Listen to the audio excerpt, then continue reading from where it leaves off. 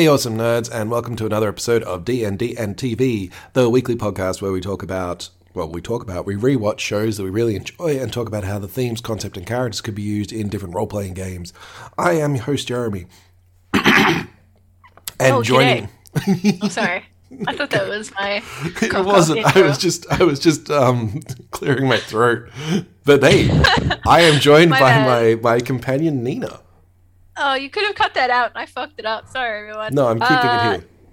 Good. I'm glad it can be kept in for delight and context. Hi, g'day, it's everyone. Today we are watching another episode of Star Trek Next Generation. Don't know why I'm stating the obvious, but yep, that's what's happening. They don't know. It's always, every episode is somebody's first episode. That's true. And if you listen or got through not that you need to get through it because it's delightful, the introduction music, which is still very epic and I love it. You're here now with us, joining us for this intriguing episode. Intriguing episode. Our episode is intriguing, even if the one we are watching is not. Yeah, exactly. This episode is great. Yeah. And I mean us.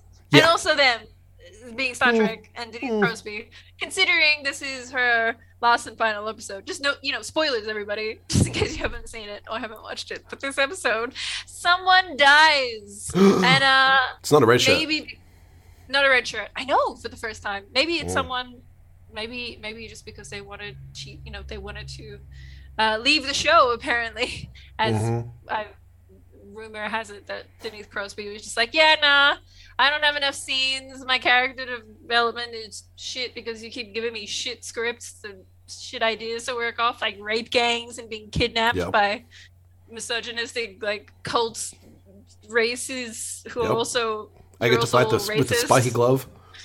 With the spiky glove of death. I don't want any of this shit. I'm out. So I totally get that because I would probably be in the same headspace. Yeah. Especially after season 1, and this is all you get, get naked now and all that. What the fuck was that shit? Oh my god. I'd be this is gonna fail. This is gonna burn out.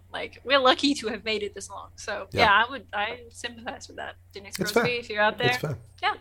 Yeah. I always find it interesting about why actors leave shows that, particularly when their character does particularly well. There's ones like NCIS is another example with Sasha Alexander, where she left after 2 seasons because the workload was just insane, and she had a family, she had other stuff. It was I can't stick around. So all these character arcs was cool, gone. Yeah, damn. That really sucks. But that almost feels like real life, particularly when somebody dies. It's it's just done. Sorry. Shit happens, everyone. You people just die, give the fuck up or have burnout, want to stop for a while and live their lives, because it is a job for they're professionals doing following their career and doing a job, and burnout is so real for these sort of entertainment kind of I guess career roles and parts. So that's totally logical and makes sense. So maybe, I don't know, maybe Denise Crosby was just fuck this. There's a movie I want to be in that's not this right now, so fuck you all, I'm out. Or, for a whole multitude of reasons. And burnout's a thing that can happen with RPGs as well. So always take a break. Always reconnect with yourself.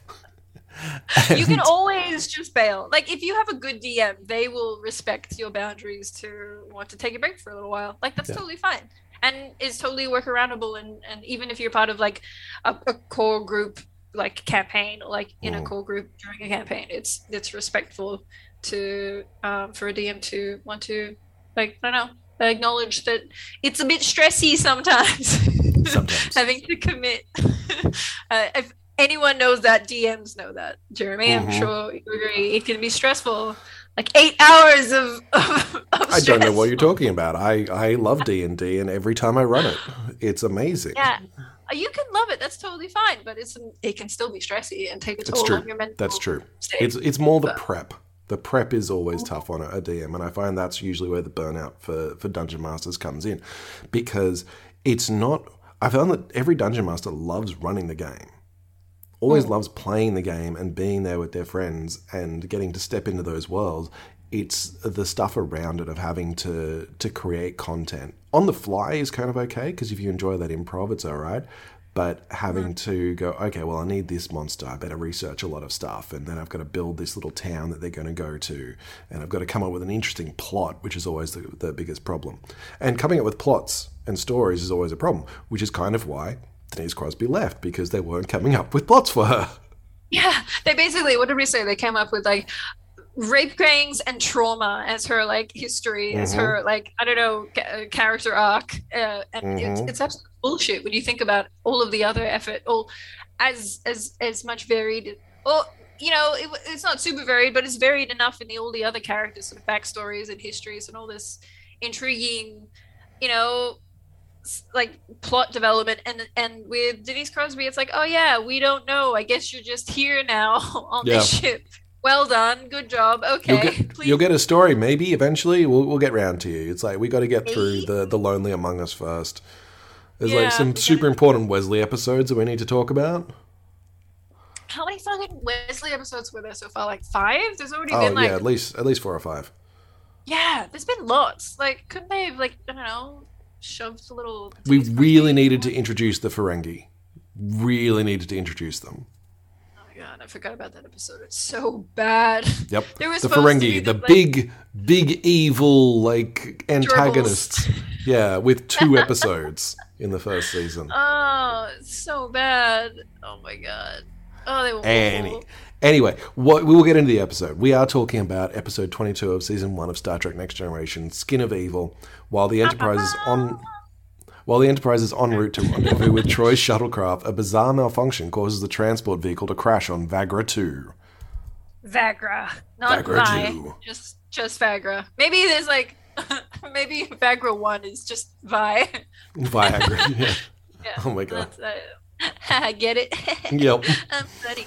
I'm really not that funny. I mean, we could say there's a whole bunch of toxic masculinity that would tie in with Viagra and the creation of it in Armus, of the antagonist for the episode, but that might be reading into it a little bit too much. A little, but like, you know, I like the direction you're heading. I think that's fine. I think that's that's a good connect segue. No, segue. Yeah. Let's dive in. All right, let's do this. So they're in the Zed Latus sector. I can't remember. It doesn't really matter, honestly. They're near Vagra 2. And they're planning to meet Troy, who's been offered a conference. This might explain where Troy has been in a number of episodes. She's just off at conferences. Yeah, she's just, you know, off doing her own shit, which is, like, fine, babe. You do you. That's totally fine. She's probably just doing her job very well somewhere. But, yeah. All of the times Will has fallen in love with holodeck creations. She's just off at a conference. I still love the idea that her and Tasha Yar were having little sapphic adventures, so I'm just going to write that into my own head canon. Head canon accepted. And this time Tasha was just like, no, I'm going to chill here, baby. You go do you. And she was like, okay. And then Ben was, by proxy, the cause of her death. Anyway, so let's... Oh, yeah, that makes it even more tragic. I love it. I know. Isn't that sad? And then at the end, she's like, I know, she's dead. Anyway, we'll get to that point. Yeah. But basically, for now, Tasha Yar still very much alive and on the bridge. Yes, at the moment she's talking with Worf about the fact that she's got a martial arts contest coming up, and he's all like, I put money on you to win because I'm your friend, I guess. Exactly. This is as much screen time as like Denise Crosby has gotten in like pretty much the whole last few episodes. Like last 4 episodes, she's had nothing. And like, this is a shadow warning. Like, you can see it coming. Like, she's had more than a comment, like 1 sentence statement to someone about what she's doing in the current moment. It's like, oh no, this is red flag. If it's not actually about the martial arts contest, something bad is going to happen. Yeah. This is us connecting with someone. You're forcing us to connect with her. You're going to do something horrible. Anyway, so that was like, but yes. And then they get like a emergency transmission from the shuttle. And it's like, oh no! Basically, they're out of control for some reason. Something's occurred. Oh yeah, I remember. And they can't get there faster because they need to realign the dilithium crystals. Yeah, because Star Trek reasons.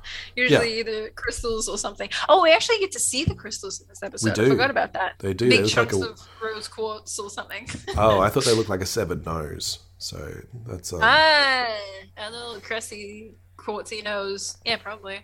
Yeah. Whoever, some chakra hasn't been aligned properly. But anyway, the ship's chakra has now been aligned and is, or whatever white person equivalent to, the white woman fucking white bitch equivalent. The crystals. Like getting it. Yeah, the crystals. I'm just imagining like someone on set being like, it's not fucking, I don't know thing, agitate, quartz. Anyway, sorry, that's not funny. But anyway, that's happening. And then there's a whole sequence about them putting like the crystals back in. He's got to do it by hand, and then he's like, "Oh, I've got to do this. I've got to remove the checklist." It's like it's just going to be fine. It's going to be fine. And the computer's like, "I don't recommend that." He's like, "Nah, do it anyway." I'm like, "I don't care. Troy's in danger. Let's go talk with Troy." It very obviously is. This episode was patched together. Yeah, the pacing is way off, and it's real weird. It's real slow, and like at the beginning, it's slow in spots where you're like, why are you not going quicker? It's that weird Star Trek first season thing where it's everyone's an issue or something horrible has happened, but everyone's being super calm, like too calm, like uncomfortably calm. Yeah. And then nothing's occurring. So yeah, we just like, okay, cool. Bury debris. They're all fucked up. They arrive on the planet, or they reach the planet and they realize where the shuttle is, and it's buried by debris. They say debris like 8 times. So they get an away team together, and Riker and Data and Yar and Beverly go down. That's a standard away team to me. They can't beam them up because debris. Too much under debris. So I think they say there's an energy field as well. Of course. There's always energy. There's always an energy field. Or rocks or something. Or a fjord. Or fjord. Or a peninsula, like something. Yeah. We can't beam them because of the peninsula, because of the fjord. Because of the sun flares. There's a reason. There's a plot reason why we can't do it. All right. So we need to do it this way, says Star Trek or Picard. That's actually a good way of writing adventures. Because there's a way that characters can always do something. It's like, hey, if you've got a character who just loves Dimension Door, it's like, all right, well, now you're in a dungeon where that doesn't work. What are you going to do? But why? You'll always get that one person being, but why doesn't it work, DM? And then you have to think of then you go, something magic runes. Like, there's magic runes on the walls. Yeah, there's a few. But then someone's going to, some dickhead's going to be like, dispel magic then. Great. Doesn't work. The whole place is magic. All right, you're going to be that DM. All right. Yeah, I am that DM. I am definitely someone who says, okay, you have your tools. Now, if I take away your tools, solve the problem anyway. What have you got? Nothing. Yeah. You got nothing. Well, not if you got nothing. It's like, what's the interesting idea you can come up with when your skills are stretched? Yeah. See, that's clever. That's great. That's a great way of thinking about things, or like trying to get other people to think about things. Because my result to that will always be like, well, I'll just hit it with a hammer. I don't know. I'll hit it with something. I know. I'm a dumb DM player and I just want to like get the thing that I want. But sometimes that's the response. Yeah. Hitting it with a stick or like something big and chunky. But yes, on the spot though, on the fly, I would struggle to do something that quick thinking. I would just be like, you can't do it because of a reason, and then someone would be like, well, I'll just do this then. That's a very clever thing to do. Fuck. But that's what you do. You go, great, that's a really clever thing to do. They've solved it. All right, cool. They found the solution. Like, when I remove an option from my party that they always do, I don't have a solution for it. I want to see what they come up with, and whatever they come up with is the right answer. That's generous. That's better. That's a better way of handling it. Yeah, like I'll have some ideas because I'm like, well, they could try this way, could try this way. But if they come up with something better, yeah, that's a great option. Because do that. Why not? Why not? Enough. I had one where they were trying to knock a creature off a cliff, and they're like, well, it's too strong for us. What if we create water, like a cube of water above it, and then the water's just going to fall, and because of gravity, that's going to try to go off the cliff. And I was like, yeah, that works. Why not? So just like pummels him off the cliff. Yeah. That's a cool idea. I thought you were gonna say then they so they couldn't push him off the cliff, so they just like manifested a cube of water above his head and drowned him. That'd be fucked. But again, thinking outside the box, doing the job. It's true. It's true. They gave it a try. And so you could the great quote of "you can certainly try" is true for a reason. Yeah. I was gonna say fantastic. So that explains why the transporters aren't working. And so why they're there and they get beamed down. Yeah. And that it's been a while since we saw this Rocky set. I know, it has been a while. When was the last time? I think it had a blue gradient. This time it has a red one because Danger, Danger, Will Robinson. But like the last time it did, it was blue, I think. And was it the Pigman episode? Was it the Pigman episode? I think it might have been, yeah. Oh no, that was a while ago. Yeah, that was a long time ago. I'm pretty certain we've seen it since then. Look, probably. I think we might have. I think we might have seen it in Datalore. Yeah. Okay. Which one was Datalore again? Datalore is the one with Data and Lore. Oh. Where they're wandering around the. When they're wandering around that. When they're wandering around, before they find Lore. It's a short little bit, but yeah, I think that's the last time we saw it. Oh. Okay, interesting. Yeah, it doesn't get. I think this is the last place we really see it again. I don't think it comes back. Not for this which season, is fair certainly. because this is an epic, I guess, episode in a way. Like it gets called upon in later episodes a lot. And it's not a great set, to tell the truth. It's not a great set, and the digital effects, all the special effects in this episode some shots are good, yes, but some are so bad. Like they get to the planet. So they get to the planet and they see the crash shuttle, and they're like, okay, and they start walking towards, and they see like a weird little tar shadow thing blocking their way. It's like a little mini stream. It's like something black and tarry is like blocking the path. So they're like, okay, we'll just go around it. So they all go around it, and then in awful special effects, it just moves. It shifts. Like I don't know. It just like looks like it's been drawn on, and like squiggle lines have like shifted. So they're like, oh, I guess we can't go around it then. Well, that's a bit weird. And then suddenly something starts to happen. Something comes up out of the soupy goop, and I have some questions though, because they try to go around it and it follows them, and then they try and go back and it follows them back. Why don't they like split up? That's a good question. I don't know. Maybe just at the time. Because Beverly's like, what if I just jump over it? And they're like, no, don't. It's like, all right. Why not though? That would have been my next guess. Because you can literally, it looks like you could in one stride, like just step across it. Like I don't know why that wouldn't have been like the next go-to. I don't know where the assumption came from that it was dangerous, other than the fact that it followed them. But then, you're right. Why didn't they just split up, try both angles, see what happens then? I know what I just said about like creating problems that can be solved, but this is one of those ones where it's an easy solution, and we didn't need to see that much dilithium crystals that they couldn't have had this instead. Yeah, or some explanation. Like, I don't know, some animal comes along and then, like, it sucks up the animal. Then you're like, oh, okay, that's a little bit spicy. Like, I don't think I'm going to go near that weird tar puddle. Like, it needed to do something which, like, or it needed to be introduced in a better way, not just like a sludge river. It just needed to have that little bit more thought put into it because, they basically come across it. And, like, apart from it moving, there's nothing really that belies its, like...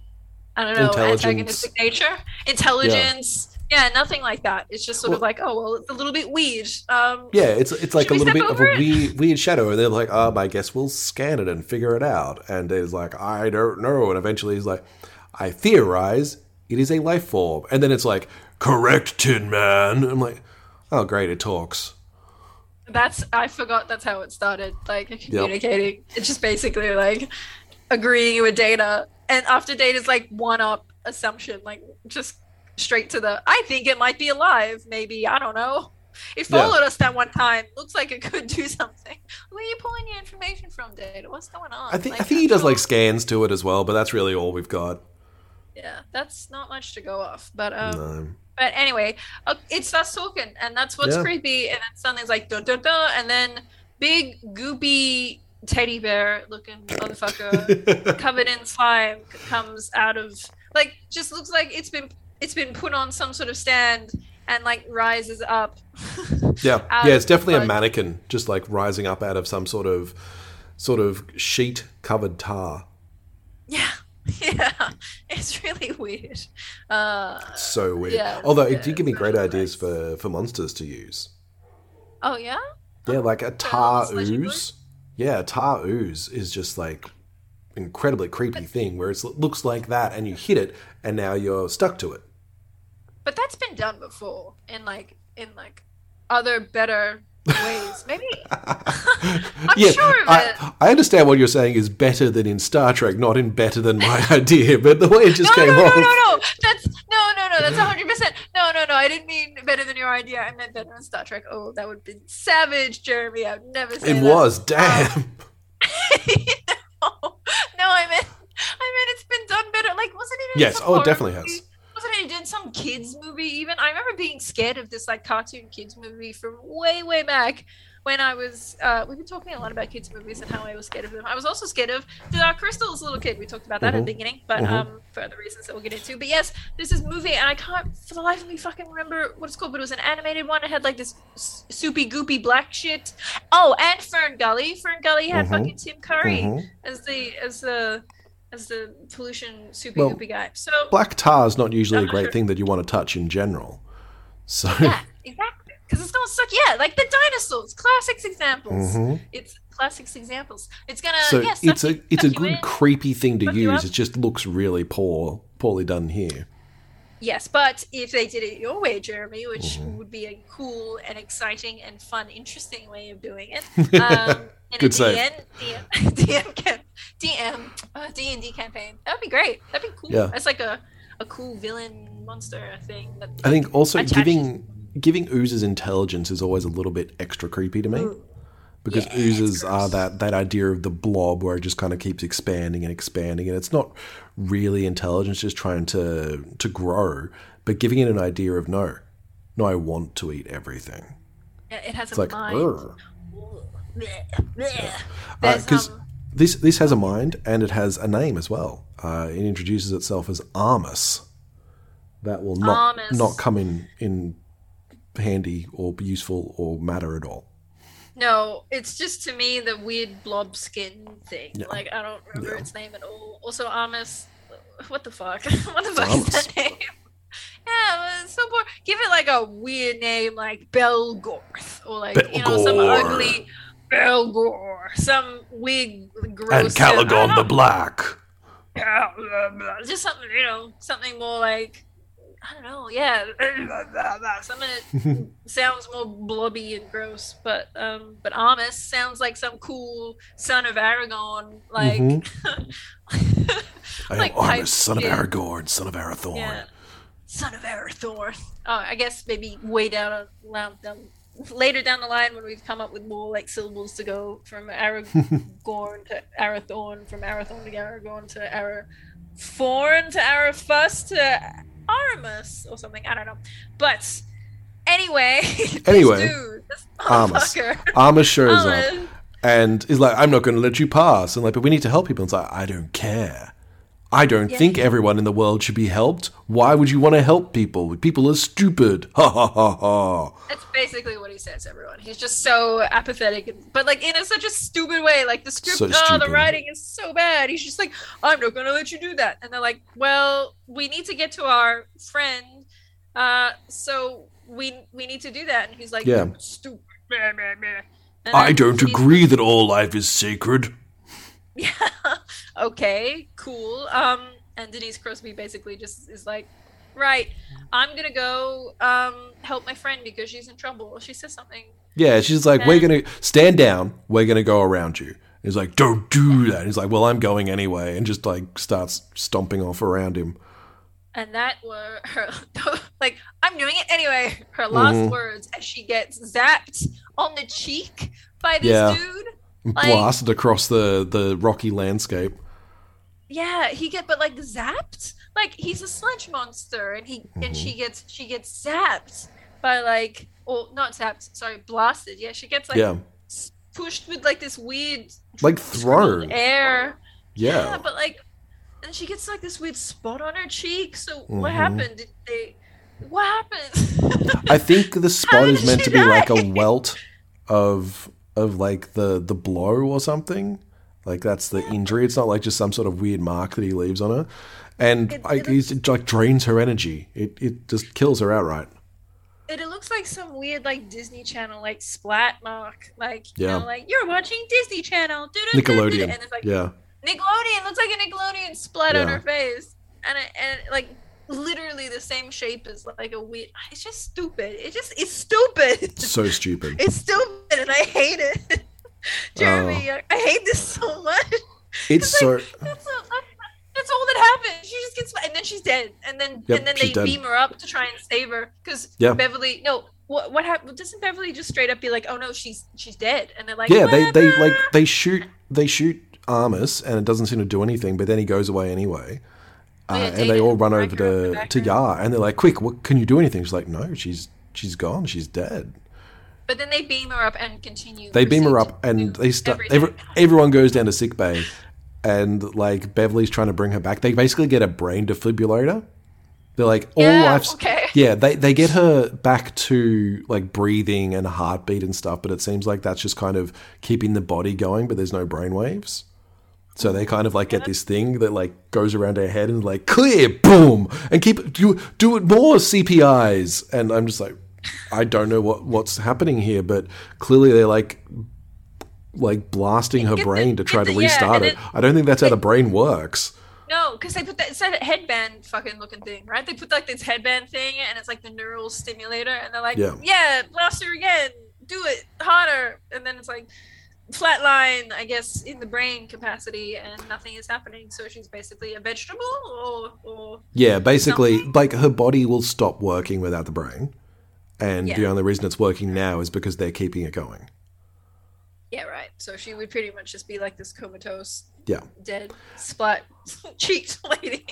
I am going to give them the benefit of the doubt and assume that what they're actually trying to do is like put their last, like the buffer from the transporter. Oh, They're trying to put her last thought patterns, like her brain waves from the transporter, they're trying to put it back into the body for her. And like kickstart the brain with, look, activity. Yeah, okay, cool. Yeah, maybe. I'll give that to you. I have no idea what's going on at this point. No, other than that. it's standard, Yeah, like, well, her body is dead, but the brain isn't working. We need a reason to do it. So it's all science, mumbo-jumbo, techno Star Trek babble. mumbo jumbo. Yeah, transporter jumbo bumble. And It's unfortunately, fun. it Anyway. did just suck the life out of her. But it did make me think about what healing processes in role-playing games are. Yeah. Okay. In Like, what sense? The fact that, okay, her body is dead. That's just massive amounts of damage. She's dead.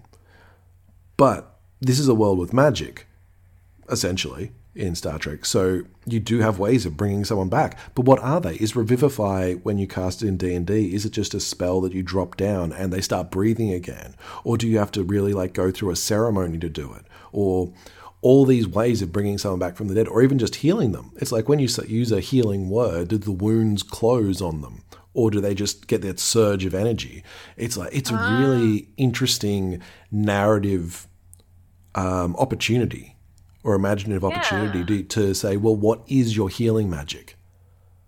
Like the fact that they get a defibrillator basically for her head and start like blasting her brain waves. That's really interesting. I love that idea. Yeah, that's really cool. I like how you bring up the idea of picking or trying to really fine tune how the magical world, like what system of healing it is. Because if it's just say, like your body gets healed, cool, but then for whatever reason, maybe like you get a head hit and like maybe you've got like, I don't know, brain damage and your body gets healed, but nothing happened. Like, the life is essentially zapped out of you or something. Like there's nothing there to keep the body going. So then what do you do? See, I would assume that'd be something like, there's creatures like intellect devourers that remove, like hit your intelligence, they don't hit your health. Yeah. That would be that. It's like the body's still going, but the brain's just gone. Yeah, because it with intellect devourers, you get to a point, right? If you get you lose a wisdom throw or something like too many times. I think if you fail your intelligence save, then your intelligence drops a certain, like it drops a D6 or something. But it just keeps going until eventually you die. Down, until eventually, your body's just this hole. Yeah. Or I think it might Also, even just drop directly to 0 and it's like, great, I'm just a shell now. Yeah, and there's other like spells and stuff like this. I think there's a card in the deck of many things where if you pick it, your mind gets like thrown into a gem or something. So you basically become catatonic, and like like you need to unlock or find the gem to like release your, I don't know, memories or mind or something back into your body. But yeah, stuff like that. Maybe using that more in some level of gameplay. That'd be fun. That'd be cool for sure. But this sort of headband neurodefibrillator thing, you can always just use that too. Just get neurodefibrillator. Neuronet. Maybe that's what their resurrection process is. Yeah, sexy little headbands, or like dorky little headbands, whatever you want. Very dorky little headbands. Everyone wears a headband in this world. And then you get like a little splat on your face for reasons. Yeah, that remains there after you come back. It's so bad. It looks like it's been drawn on with a bit of marker. Like, who? Why would you do that? Who was the design? Why would you do that? Why would you do that? It's not great makeup for everyone. I'll try to get a shot for the social medias. She was one of the main cast of the bridge crew, and she's leaving. Why would you make her look silly when she just died? And it's a sad moment because I can't look at it and take it seriously. It just looks like a little bloink, like what? Like a little like what? I don't know. There's something about, like, I'm thinking of a number of other characters that have died in sci-fi shows since then, and sometimes they're like characters who've only been around for a season or so. They were a bit character. They weren't meant to be a massive character. But they usually get like a heroic sacrifice, or there's like a reason for their death. And Denise Crosby fucking just dies. She dies for no reason. And like even in later episodes when they bring up her death, they mention that. Like I think there's an episode with her sister, and her sister is like, "Oh, how did she die? Did she die in battle?" And Data has to explain, "No, she didn't die. She died for no reason on this planet by a weird skin evil guy who just wanted to cause people pain." Yeah. And that's why. And it wasn't even she made a mistake. Like there wasn't like a plot reason for it. It just, sometimes people die. Yeah. And that's not a good metaphor. That's not a good story to tell. No, but like, but I don't mind that as the meaning of the episode. Like sometimes people die. Like that's fine. Like that is a concept or concept for the plot of an episode. It's fine because it's like, you know, taking the more realistic path. But like the way that it was handled in this episode was she just died because we don't know. We didn't want to put any effort into why, but she just gave dead. We just gave her one episode to sort of make this make sense. Anyway, next episode. Everyone's happy again. It's fine. Like we give her that cute little moment at the end, but apart from that, she's like, no, that makes sense. Nah, she did. All right. It's very clearly an episode that was written around the end sequence. That everything is leading up to that, rather than the death being the thing that's important. It's the farewell that's important in this. But even the farewell just felt slapped on like a sticker at the end. Like it could have been on the end of any other. Yeah, we'll get to it. We'll get to it. But it's like so much in this episode. There's so much more in this episode. We're only like 10 minutes in. I know. We might be 15 minutes in. I didn't check. So anyway, Troy wakes up and Armus has moved and like engulfed the shuttle, and she can't talk to anyone except Armus. Yeah. And I think the other members on her ship are like not dead, but they're super unconscious. Yeah, which is such a bad thing. Like they're unconscious for like a good few hours. It's like that's severe concussion, dangerous stuff. They're in comas. A couple more deaths in this episode. But we don't. They're fine. But yeah, this weird shadow goopy thing animation happens. But Armus basically talks to Troy and is like, "What up, bitch? I just want to fuck with you." Yeah, it's like I just feel the need to make something suffer. I'm evil. And Troy's just like, "You'll never break their spirits." Troy having one of her worst episodes so far. Yeah. Like full on damsel in distress. It's not great. It's not great for the progress of women in this show, and it's not great for the progress of the character or any character really. But yeah, she basically, I mean, in a way, it sticks to her character a little bit in the sense that she's trying her hardest to keep her own spirits up. Maybe, I don't know. Yeah, maybe she trying to. Yeah. I'm not going to delve too much into it. I'm just going to say, look, they needed Troy stuck here, so they stuck Troy here. They stuck someone, and it had to be Troy, I guess. Yeah, who's always off on conferences and rarely on the ship? It's Troy. It's Troy. Like, it's Shaq, but it's Troy. Yeah. Who is that girl stuck on another planet doing conferences, being an ambassador for whatever? It's Troy. Yeah, baby. Yeah. Who's that woman who's stuck on a weird relationship with the one most toxic male guy on the ship who fucks everything else he sees? It's Troy. Oh, wow. If we weren't up to episode 22, I'd say we just need a jingle for Troy. We still could use it. We still could. I don't know if Troy's it's that jingle, but she's gonna be here for a while. So anyway, she's trying her hardest. She's trying to connect. Yeah, she's doing her empathy thing. She's trying to connect with the creature and like find some sort of humanity in it, and explaining, hey, maybe you let me go because it's a nice thing to do. And back on the ship, back on the observation lounge, they've got a little council, and partly that is to address Yar's death. Of course, Picard's super professional and is like, no, we'll grieve for Tasha Yar later. Trash. She is trash now. She is trash to me now. We'll mourn Tasha later. Right now, we need to figure out how to save the shuttle crew. He puts Worf in charge of security. I think acting head of security until it gets made official.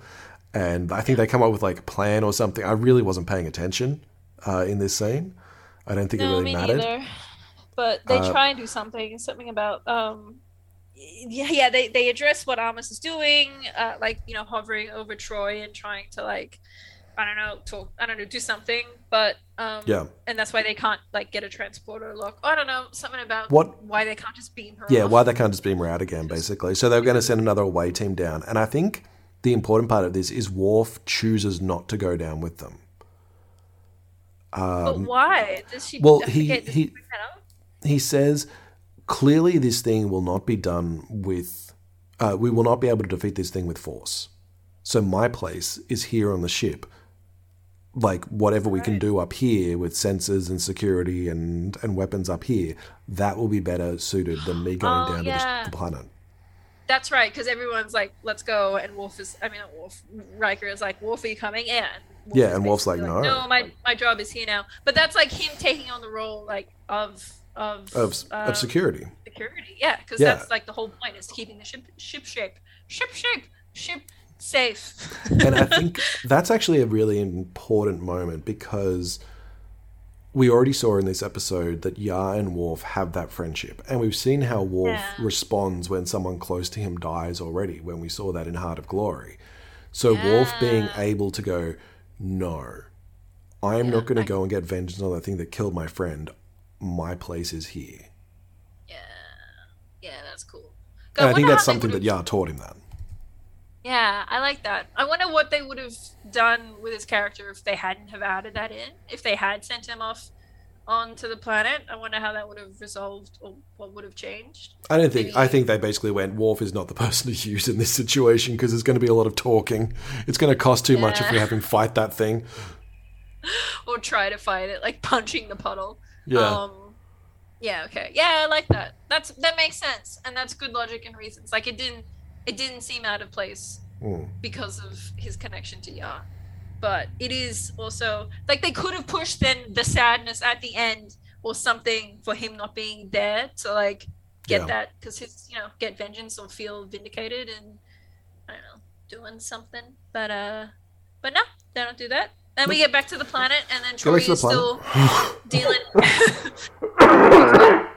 Everyone, Jeremy is taking a coffee break. And he's done. That was under 5 seconds. Well done. Good job. New record. Thanks. Sorry to call you out. I won't be able to edit that out now.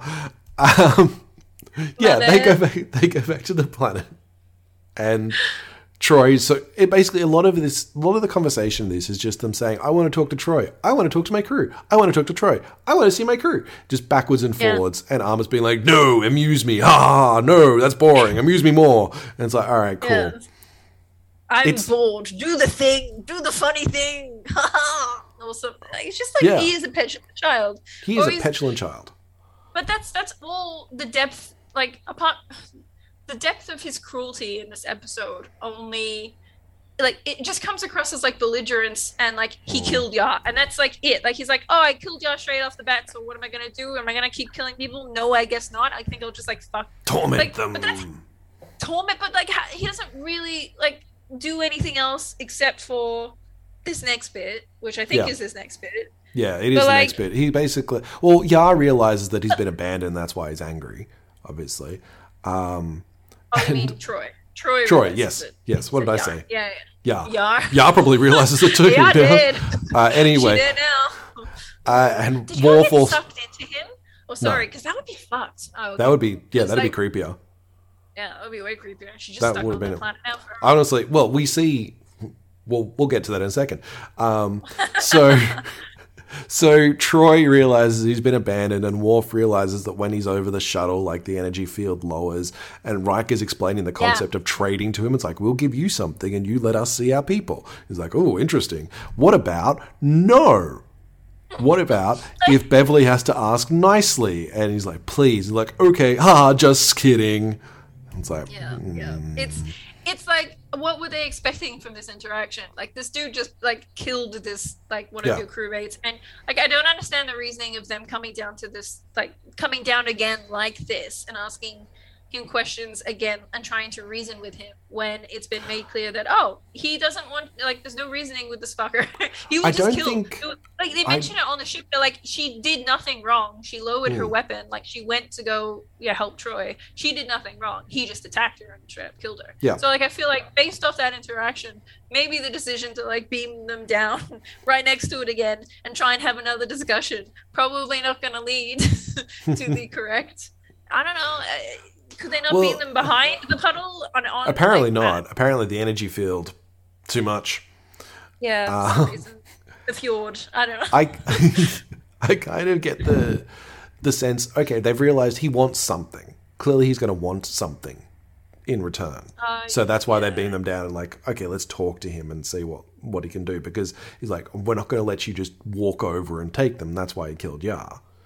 Oh, right. And that's why Troy is still alive. Like, he wants something from Troy. He wants something from Troy. Right? He's got her as anyway. But yeah, that's when he's like, you're all ungrateful, and I don't like being called it. I'm a person. And that's when he moves, is this when he takes away Geordi's visor? Yeah, he takes Geordi's visor, and then he's like, Data goes to help Geordi like pick it up for him. Yeah. And then he's like, don't help him, Tin Man, let him struggle or something. Yeah, he says, don't help him or I'll kill you too. And he's like, maybe I will. Okay. And it's like, eventually he's like, Geordi. He like uses his words to direct Geordi to where it is. And then as soon as he does, Armus moves it again with magic. And it's like, and Data basically goes, well, I'm not going to help him again because you just do it again. I'm done now. Game over. But then immediately Armus is like, well, this is boring me, so here, just let him have it. And then he lets him have his visor. Like, it's just badly written, like, petulance. Like, I don't know. It's not really... I do like that it is written petulance, and it's kind of like the correct response to the petulance. Yeah, by just... But like... it is the correct response. But, like, it's not interesting to watch. No, it's not. It's fucking annoying. It's stupid. So Armus gets bored and goes back to the shuttle and is, like, talking with Troy again. And this is when Troy's all like, oh, wow, the sparkling beings that created you, they, like, slewed off their bad feelings and their hate and disgustingly vile stuff. Or maybe Armus tells her, I can't remember. But either way, he's what's left behind of this other species going into the stars. And that's how we get his backstory uncovered a little bit more. It's basically, and we mentioned this at the beginning, it's basically like the whole Skeksis elder thing from like the Dark Crystal. Is it elder? Spoilers. Spoilers. Just I think they're the elders. I don't. By now. It's been a while. That sounds right. But yeah, it's like one was really good and pure and beautiful, and one was hideous and disgusting and evil. And bada bing, bada boom. That's him, baby. They left him on the planet because he was gross, and I guess wanted to kill random people for no reason with those splashy splats. If they were the... yeah, clearly. If this was their entire species as evil, like their bad thoughts and their whatever it is, like their baser instincts, it makes sense that he just wants to kill people for no reason. Like, he has no compunction. He's just bad. I feel that it's a stupid writing because no one's just ever just bad. Yes, I agree. It's very restrictive and limited. But I do like that idea of like the dark double. I'm always going to talk about the double and the doppelganger. That idea of a tar ooze, that you have a creature that is like an elf or something, some sort of angel, and you have this evil ooze that's like kind of plaguing the same thing. It's like you can't have both of them surviving. If you kill one, the other dies too. And then you've got an adventure where they've got to decide, well, if we kill him, we're going to lose something really good. Yeah, right. Oh, I see what you mean. See, that's cool where it kind of plays off each other. It's not just like the pretty elves and the ugly Uruk-hai. It's like both are kind of connected more in a more literal sense. Yeah, that's cool. Yeah. It's like the good creature has just repressed its bad elements so much that it's formed a separate being. Which is exactly what they've done. It's just they abandoned that separate being, and like the amount of toxic and anxiety, like it's depression and anxiety. Armus is just a manifestation of all of that. Yeah, but that's also like it's restrictive in that sense that like depression, anxiety, and like it's sadness as well because one, he's been left alone and he's like, you know, sad, and then like bring forth or spurts out all these other feelings. Like I feel like it could have been written better, like in a more fascinating way, like what you suggested, where it's like, oh, they're connected, so if you kill one, you kill the other one. That's why they can't, you know, a little bit more explanation or depth into that story, because it's an interesting. You're right, it's interesting. It's a really cool, interesting concept, and it's one that you can draw a lot on, and unfortunately, they just don't do it here. Yeah, they just bring it up once, and then Troy goes, "Oh, that's so sad for you," and it goes, "Oh no, I pity you." He goes, "Fuck you, Troy." Yeah, and he like zooms over and like grabs Riker and just drags him in. I know, it drags Riker, and then she's like, "No, my Riker," and then he's like, "Haha, fuck you, bitch." Yeah, and it's like, "You can't beam away because if anyone leaves, I kill him." Ha ha ha ha ha. And okay, you were saying before, like, why didn't it? Or it didn't drag Tasha Yar in, and it's like, because I think Denise Crosby went, fuck no, I'm not doing that. Yeah. I'm not getting sucked into that thing. I'm not getting tar all over me. That would have been, but Tasha Yar, sorry, Yasha Tar, that could have worked. That could have been such a pun. But yeah, no, 100%, I bet you, Jonathan Frakes was, I'll do it. I'm up for anything. Let me do it. I'll do that. and then Tasha Yar was like, I don't want to do that. Yeah, I don't really want to do that. I have that on me. That's gross. There's a reason why I'm not, it looks so bad. It looks disgusting, and also, yeah, I think this is a concept that like kind of freaks me out. This whole like goopy like conscious sentient goop just is freaky. Like but also being covered in sentient goop, and like there's a moment where like after they drag him, he gets dragged in, like he comes back up, and there's like this frozen face of horror. I.e. Han Solo, like the frozen comment, yeah. But like you can see it in his mouth, like his mouth is open. He's like, and it's like the goop is in your mouth. Like, ew, no.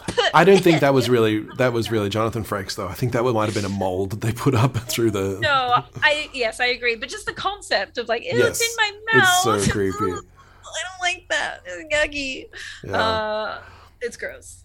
But Worf has realized that the energy field now, he's charted it, and he's like, and this is where we killed Yar when it like spiked, and this is when it talks with Troy, and that's when it's lowest.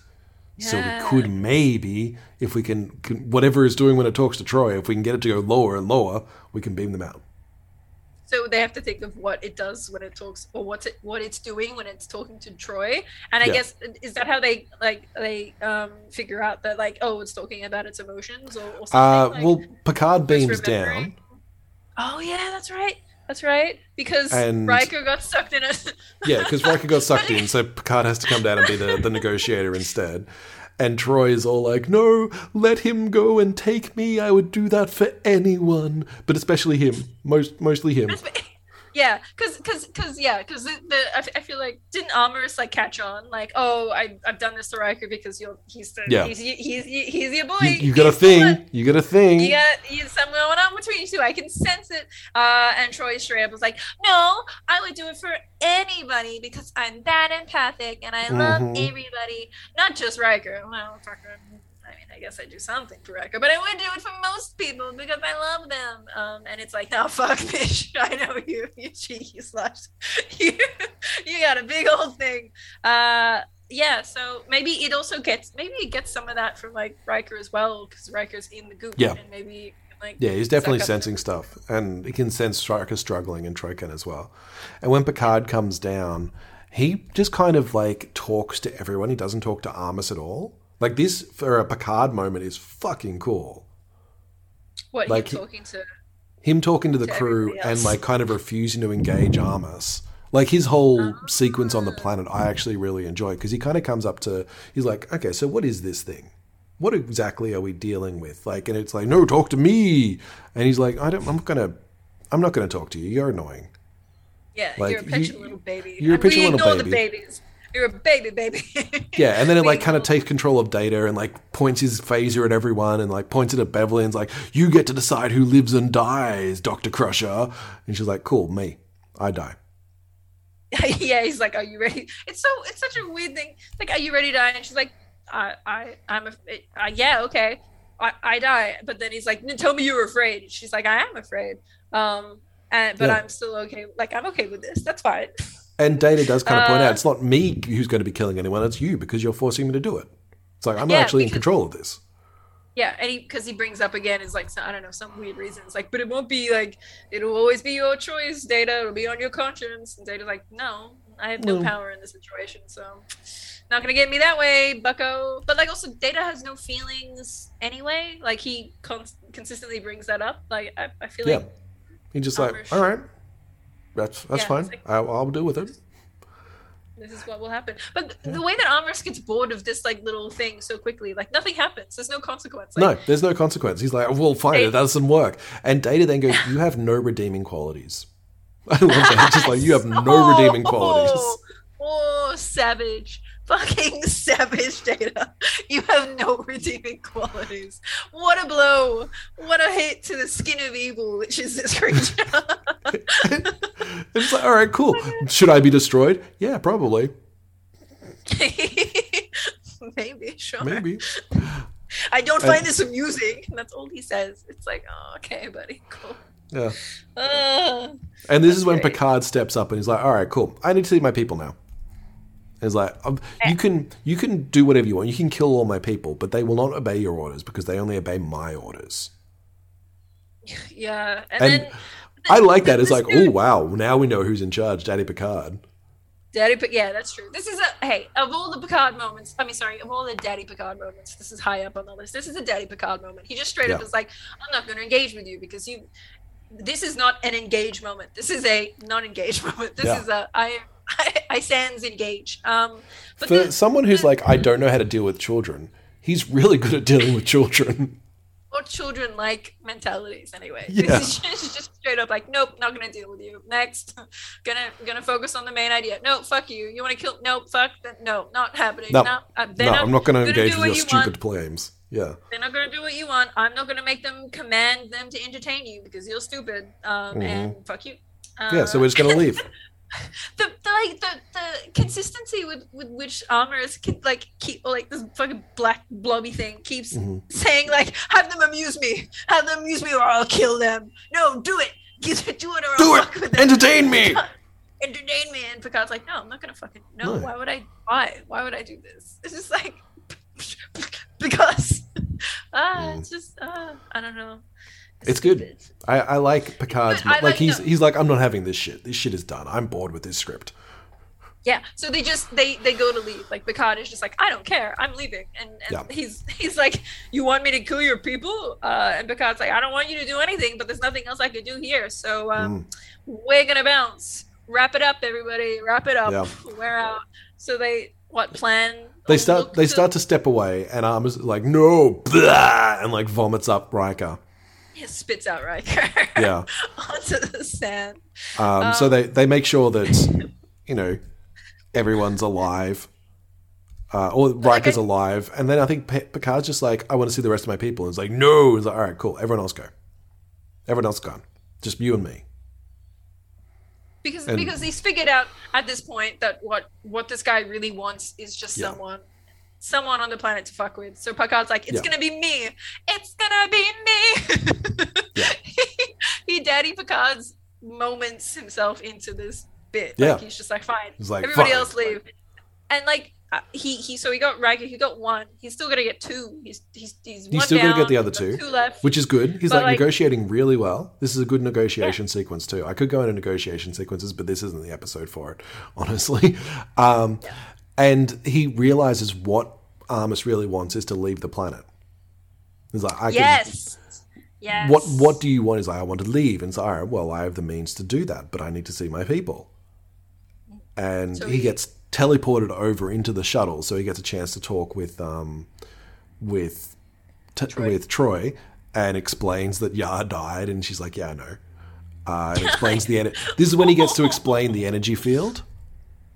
Yes. Like what's happening, and Troy's be able to put it together. It's like, oh, this is when I'm like making him face his rage and his depression and everything. That's when the energy field is lowest, and he's been abandoned. So now you know what to do, Picard.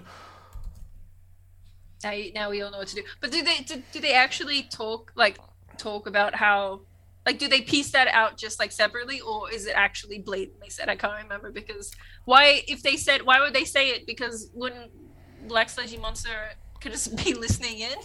Like, I don't think they say it that specifically. I think Picard says the energy field lowers whenever he's over the shuttle, and Troy says, oh yes, that's when I'm doing these things. And explains about him, like says these are his triggers. Yeah, right. Okay, cool. That makes sense. I think.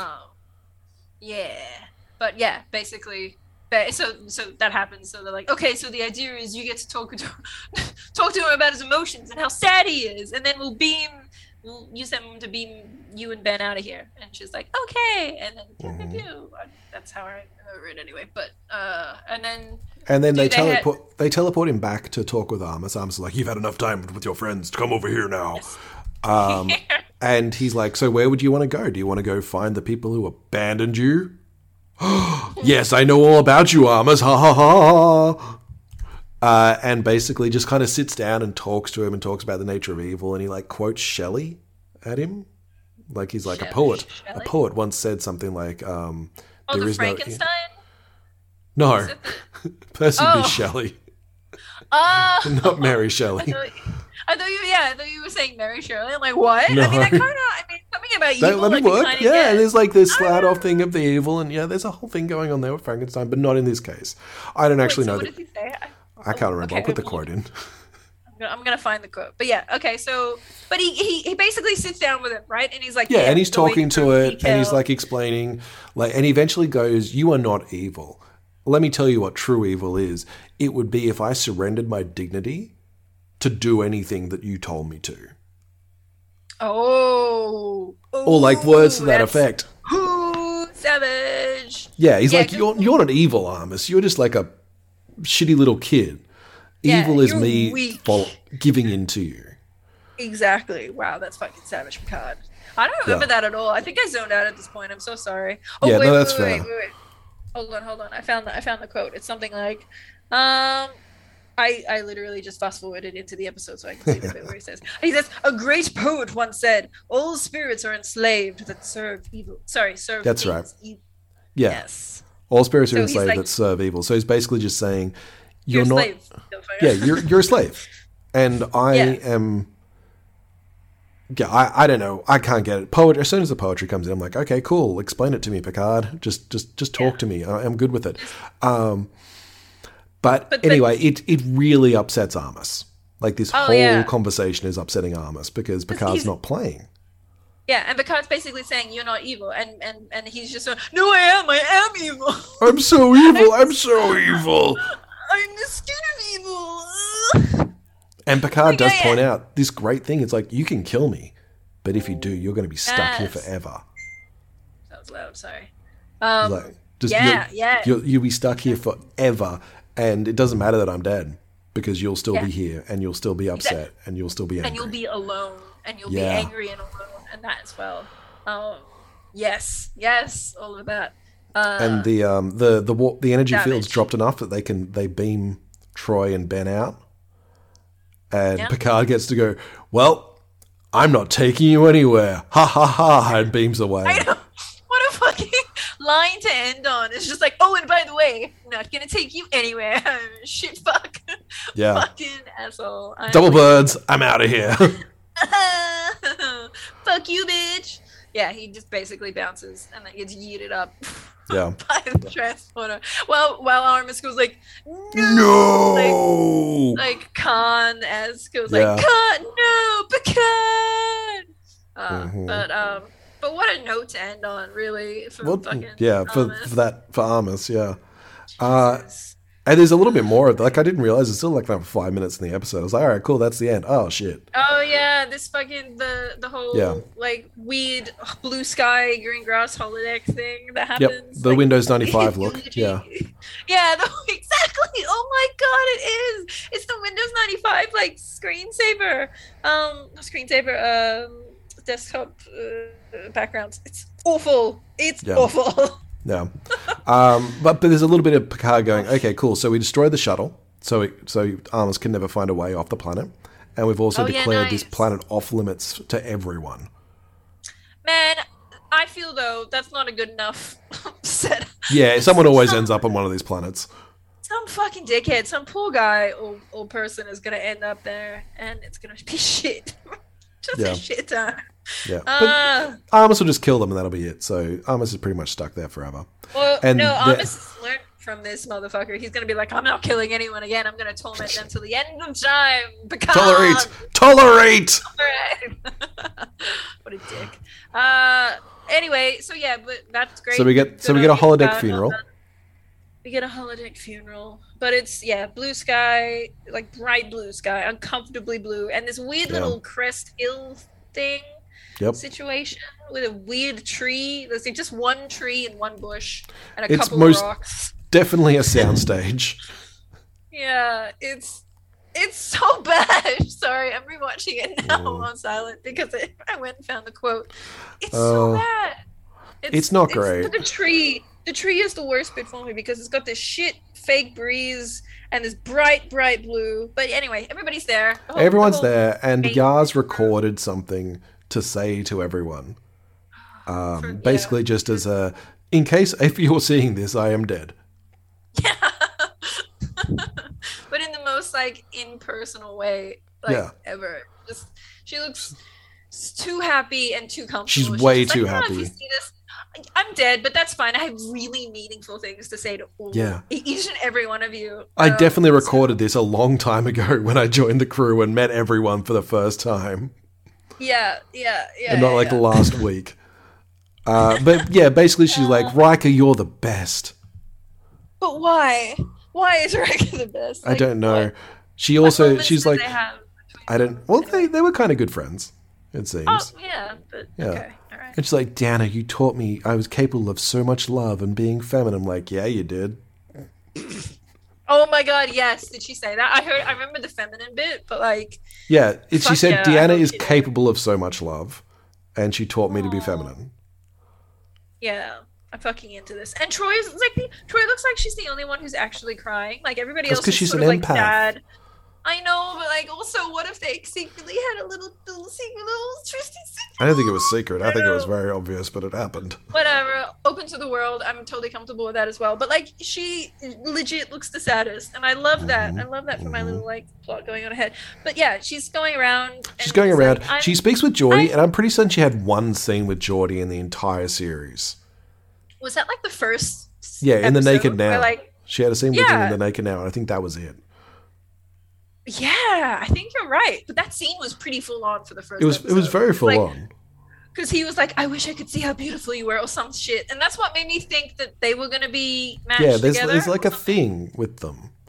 Yeah, there's a thing. There's a thing. But that's Yeah, and when Riker like takes away the visor and lets him see back in like whatever hiding Q, he like looks at Yar and is like, "Oh, you are as beautiful as I thought." I'm like, "Okay, cool. So Geordie's into Yar. I'm into it." Yeah. But Yeah. they had those two scenes and that's it. Yeah, and that's really it's just Geordie saying, "Hey, not Tiana. Hey, hey, Tasha, you're hot. Hey, Tasha. Hey, Tasha. Hey, Tasha, sup? Sup? Sup? Sup? Sup? Sup? Hey, Tasha, sup? Sup? What you doing? How you doing? How you doing? No, what's the fucking abbreviation? What's the fucking text thing? You up? Oh, yeah, you up? You up? What you doing? Yeah. What you doing? How you doing? You up? Anyway, Yeah. sorry. That's Anyway, and but, she says something to Data as well. Oh, that's right. My friend Data. I'm like, friend. they were more than friends. How dare you? Maybe this was At least for one before. episode.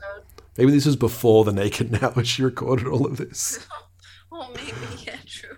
Oh, how awkward that be? I guess Data wouldn't fucking care. He doesn't feel No, he anything, doesn't but care. like, but yeah, shit, man, cold. Yep. I mean, fuck. Yeah, But, and but she's says, like, Daddy Picard, you were like a father to me, all that kind of thing. Or Yeah, but I she don't know says what it stuff was to like to have a father. She says stuff to Worf as well. I stopped writing stuff down when I got to Worf and Beverly and Wesley. So but the way she says it, she goes, Wolf. Ah, We're so Worf. much alike. We're both warriors and orphans who found our family That's right. here. And that's it. Oh no, she says, I hope I meet death with my eyes wide open. And you don't, bitch. You don't. Just a little Well, side she note. kind of did. She had her eyes open, then she died. So Yeah, but she did. Yeah, okay, true. She got slapped in the face by some weird thing, and then she. yeah, she did. She didn't die in her sleep. Man, no. But did she die as like a warrior's death? No, not really. Not really. It's really weird. And then she says some weird shit with Beverly. She's like, "You have like this fierce devotion that comes from within and can't be diminished." Yeah, Um, I figured it was just like a way of Denise Crosby getting to say goodbye to everyone on set. Yeah, I've learned to. Yeah, you're right. It's just like, hey, bitch, I like you. Hey, guy, what's up? You're okay. Yeah. No, that's okay. Fuck you, fuck you, fuck you. You're okay. Fuck you. You're cool. Fuck you. Fuck you. Fuck you. The reverse of that. But I liked this as a method of when a character does die, or even an NPC dies, you do get a chance to have final words. You get a chance to say kind of what their purpose or what they feel about the rest of the party. Like having a memorial service for them is really good. I think one of the most moving things in a game I've been in as a player was when an NPC died and we as characters stopped and had a funeral for them. Oh, that's really cool. I love that idea. I love I love the idea of having a funeral for a player who's left. That's really cute because you get to go through maybe like past experiences with like the other members of the team and reminisce a little bit. And for a player to be the player who died to be engaged in that also and like be involved in that is really cute, I think. Yeah. So as horrible as this scene is, it's a really good way of doing that. I will point out that in the scene that we did that in our game, my character didn't particularly like the NPC that died. His little eulogy was, don't think of it as dying, think of it as leaving early to avoid the rush. And someone was like, oh, that's really sweet. I'm like, no, it is not. My character thinks we're all going to fucking die. Like the end of the world is coming and this guy got out early. Yeah. It's like, that's not a nice sentiment at all. That's still pretty funny though. Yeah, it's that really pulls to the character. Like you learn a little bit more about the character that way. But, like, I think I stole it don't from know, Good Omens, but still. Still amazing. Yeah. I look. I think there's a time and a place for scenes like this. I think definitely when you have like that moment of being able to say goodbye to, like, if you're in a campaign and your character has died, being able to have that nice farewell is really sweet and lovely. And I think funerals for that is a great way to go. But I think just in terms of like the way that this was constructed in this scene, I'm not the biggest fan because it definitely feels it feels so pre-planned and so organized that, like, when you said the whole episode was basically based around this last scene, I'm like, yeah, and you can feel it and like you pick up on it and you're like, I don't like this because it's so like and like not authentic or like real at all, and all of these like things she's saying, like with the thing she said to like about Geordie, she's like, you helped me see things in a different way. It's like, nah, I don't like that. You're just saying something about his vision impairment. Mm-hmm. Like, it's all things that seem really general and blasé that don't really come from a meaningful place from the character and her relationship with the other characters. Like, it just seems like it would have had that could have been generally scripted. Anyway, yeah. I think it could have had more impact had she died a lot later in the episode. Yeah. Like, if she died toward the end of the episode and was like, this is the only way we can get out, if she'd given up herself, like if she'd been the one that'd been sucked in instead of Riker. Yeah. As they're escaping or something, and she's like, no, go. This is the way it has to be, or something like that. It still would have been shit if that had been the way it had been written. And then you get this speech of her farewelling everyone. It's like, I died doing what I chose to do. I died fighting for Starfleet. Rather than just, you're dead. Yeah, but that's the thing. That's what they didn't give her. And I'm not sure if it is just like set politics because for whatever reason she was leaving or she wanted to leave. But like the way that they did her character so dirty like this, where they didn't give her, because like she didn't have a lot to work with. There wasn't a lot of character development set there, like we talked about, like basically set on trauma and more trauma. But like her whole thing was she came from a very dark place. She was introduced to the Federation, and because of the Federation, like she's very dedicated to Starfleet, and she's very dedicated to her crew. And so her dying to help them in some way would have been the logical thing to do for her to die and end in a way that made sense for her character.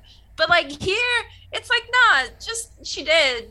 And she did because she tried to go and help, and she did nothing to in that moment, in that instant of her like dying. She didn't even see it coming. Like she just died, and it's like, I feel that it wasn't so much like a set politics thing. I think it might have been more of Denise Crosby came in and said, hey, I'm not interested in coming on for the next season. Like, oh shit. All right, we've got a week or two. Let me write an episode. Yeah, but dude, why that episode? Like, why not? Because immediately my mind would be to, okay, she does something courageous because she's that kind of character. Like, cool. The writing in this episode tracks with every other bad writing episode we've seen. But like, who then? I'm going to look up. Who's to blame? Who's to blame for this catastrophe? We'll figure it out later. We'll wrap up the episode because there is one more moment where Data's like, I don't understand why we're gathered here today. I'm just thinking about how much I'll miss her. And Picard's like, yeah, you kind of get how grief works, buddy. And there's that little moment of Data feels sad. And then it ends. And we're done. We're out of here. And then we're done. And then Denise Crosby is no more. Yeah, and that's it. That's all we get. That's all we get. That's the entire season of Tasha Yar, and we will stop doing the podcast now. No. Yeah, we're done now. There is one more thing that we need to do before we wrap up the episode, and that is think about the show that we just watched and decide which character we would use as a PC or an NPC. Or I'm wondering whether we need to change it, whether it's the character that's most relatable as a PC or an NPC in the game. Because my pick this week is Tasha Yar, obviously being her last episode.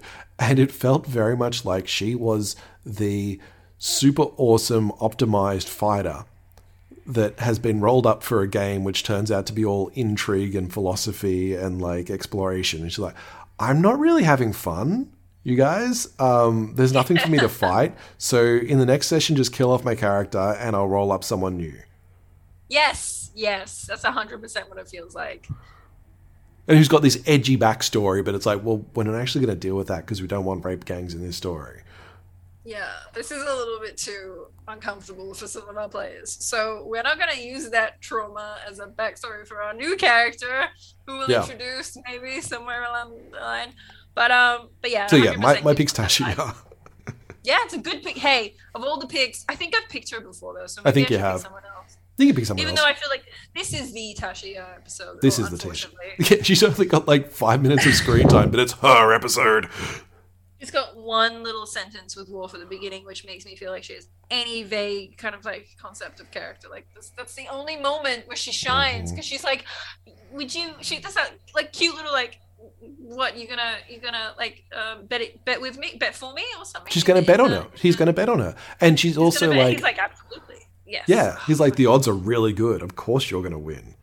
Yeah, but it's so cute because that's the thing. Like, if okay, I'm gonna rant a little bit again, just about like women.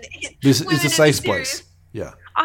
I really fucking, of all the relationships in the early season, like this early in the season, I really liked Worf and Tasha Yar's friendship. It was really cute. Like the moments we got to see, it made sense. It was great. They were interested in the same things.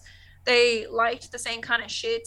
And it was really cozy and comfortable. And I don't think, I could be wrong because maybe I've kind of like just washed it out in my brain, but like I don't think Worf ever really sexualizes her. Maybe he calls her like a fine specimen of femininity at one point. Yeah. I don't know if that was Picard. That could have been Picard, which makes that even weirder. But like that's what I liked about their relationship. She wasn't really sexualized by him. He never really like put her on a pedestal. They were just friends. And it was like, that makes sense. And I love it. And like, it's disappointing that it didn't happen more often because there was so much potential there to have this really lovely, like, really nice partnership. Just a nice thing, you know. Not everything has to be sexy. It doesn't. Yeah. We don't all have to be Will Riker or Data trying to explore his humanity by fucking things and like I don't know, having a time. It's just Worf was just like, yeah, you're a tough lady, and I dig that. And let's go play, I don't know, hardcore shuttle. Cock. That sounds sexual. But like, let's go. You know what I mean? Like, let's go get our like spandex outfits on and play that. Zero gravity rugby or whatever it is. Yeah, or like kung fu or some shit. Yeah. Anyway, it's a trope that I don't see often enough, and I really enjoy it, which I call straight best friend. And I love that idea. It's usually like you see there's the gay best friend, which is always like you got the main character in the rom-com and her best friend is a gay guy. And I like the idea that the main character in the rom-com is a queer woman and her best friend is a guy who's just completely platonic and just like, I'm going to support you in everything you do because you're my best friend. And he's straight. It's like, it's not sexual. It's just like, I'm just here for you. I'm going to try and set you up with this girl that you really like. And I'm just going to help you out. And that's what Worf's energy is in this. He's like, I respect you as a person. I'm going to go and play like sport with you. And I'm just going to be your friend and like believe in you and everything you can do. And Yar and Troy are the end game. Yes, I love it. Have you heard of bi-wife energy? No, but I'm going to check that one out. It's very much like that where you see a guy and like they seem super straight and super like, I don't know, vanilla and bland, but there's something about them where you see them with their wife and the wife has like super bi-wife energy, so it's like it kind of just makes sense. I don't know, something about it, like a coupling. It kind of just works. Yeah. But like I like that straight friend energy from like straight best friend, Straight best friend with like Tasha, it's like it's Troy not in enough stuff. I can think of 2 examples where I've actually seen it, and one of them is Debs. Debs? What's Debs? Debs is a really... It's a little fan servicey. It's a little cheesecake. It's basically secret agents that all have to dress like Catholic schoolgirls, and it's very much the sorority life and very much the college life, but one of them falls in love with a supervillain. Oh, okay. Yeah. And it's a bigger deal that she's a supervillain than that it's a she. And so that's kind of the point of it. It's like, you can't be dating a supervillain. They're evil. But the supervillain's got a straight best friend who's trying to set her up with an assassin. And it's like, it's really cute. Oh, that's adorable. It's really sweet. There's some problems with Debs, but it's a really good film. And the other one's Chicago Fire. And unfortunately, they killed that character because bury your gays. So that's my problem with it. Oh, look, it's not really fair. They killed her off because she was going to go work on another show, and that's why you should watch Lucifer instead. But Nina, did you have a character that you wanted to, or did you just want to have the rant as your character this week? Look, Durant was my character. I don't think I want to have another character. My character would be Troy and Tasha in A Beautiful Little Romance, but then the Troy and Yashi fanfic that no doubt exists I hope is out there somewhere. Yeah. But that's all. That's it. That's it, everyone. That's it. That's it for us for this week. Next week we're going to be talking about episode 23. We'll always have Paris. So tune in that time. That's going to be an interesting one to because Picard's French, is clearly lived in Paris at some point. Just in case you forgot. We all forget. Jean-Luc. Oui, Jean-Luc. Oui, Jean-Luc. Nerd. So subscribe to the podcast wherever podcasts are found. It really helps us get out to more listeners as well. You can leave a review on Apple Podcasts or Spotify. 5 stars are always the best. And you can actually leave written reviews on Apple Podcasts. But if you want to send us an email, the email address is dndntvpod@gmail.com, where you can give us feedback. Maybe you can tell us about characters of yours that have died. We love to hear that. That's a very sad thing for us to read about. It is very sad, but we'd love it because you know what? It's going to be better than the episode we just watched. So that's true. We would love to hear about that's true. How he died, if you got eaten by a dragon. If you got sucked into a sentient ooze, then we want to hear about it. We want to know. That did happen to another player at my table. Oh no! Yeah, it was a gibbering mouther, but yeah, he got eaten by it. A gibbering mouther? That sounds awful. Yeah, it's like a big blob with mouths and eyes and stuff coming off it. And unfortunately, my character, who was his best friend at the time, could not get there in time to save him. Oh no! And just that's sad. Yeah, it's like my characters have really fucking tragic stories, and I don't create them. They're just like, everyone around me dies. I don't understand it. Is it me? I love my whoopies. Even that's so much better than what we just watched. So that's inspiration. I love it. It's fucking amazing. So if you have other inspirations, come over to Instagram and Twitter. It's at DNDNTVPOD. You'll get to see the weird splotch on Tashiya's face that killed her, and maybe even the cool neural defibrillator. It's basically a headband. It is. A sexy plastic grey headband. Anyway. Yeah.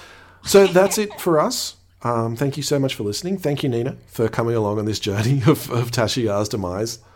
Thank you, Jeremy, for instigating this lovely journey of Tashiya's demise. That makes me sad, but yes, it was. Oh well. But until next time, stay safe. Wesley Crush It. Be kind to yourselves, and may all your hits be crits.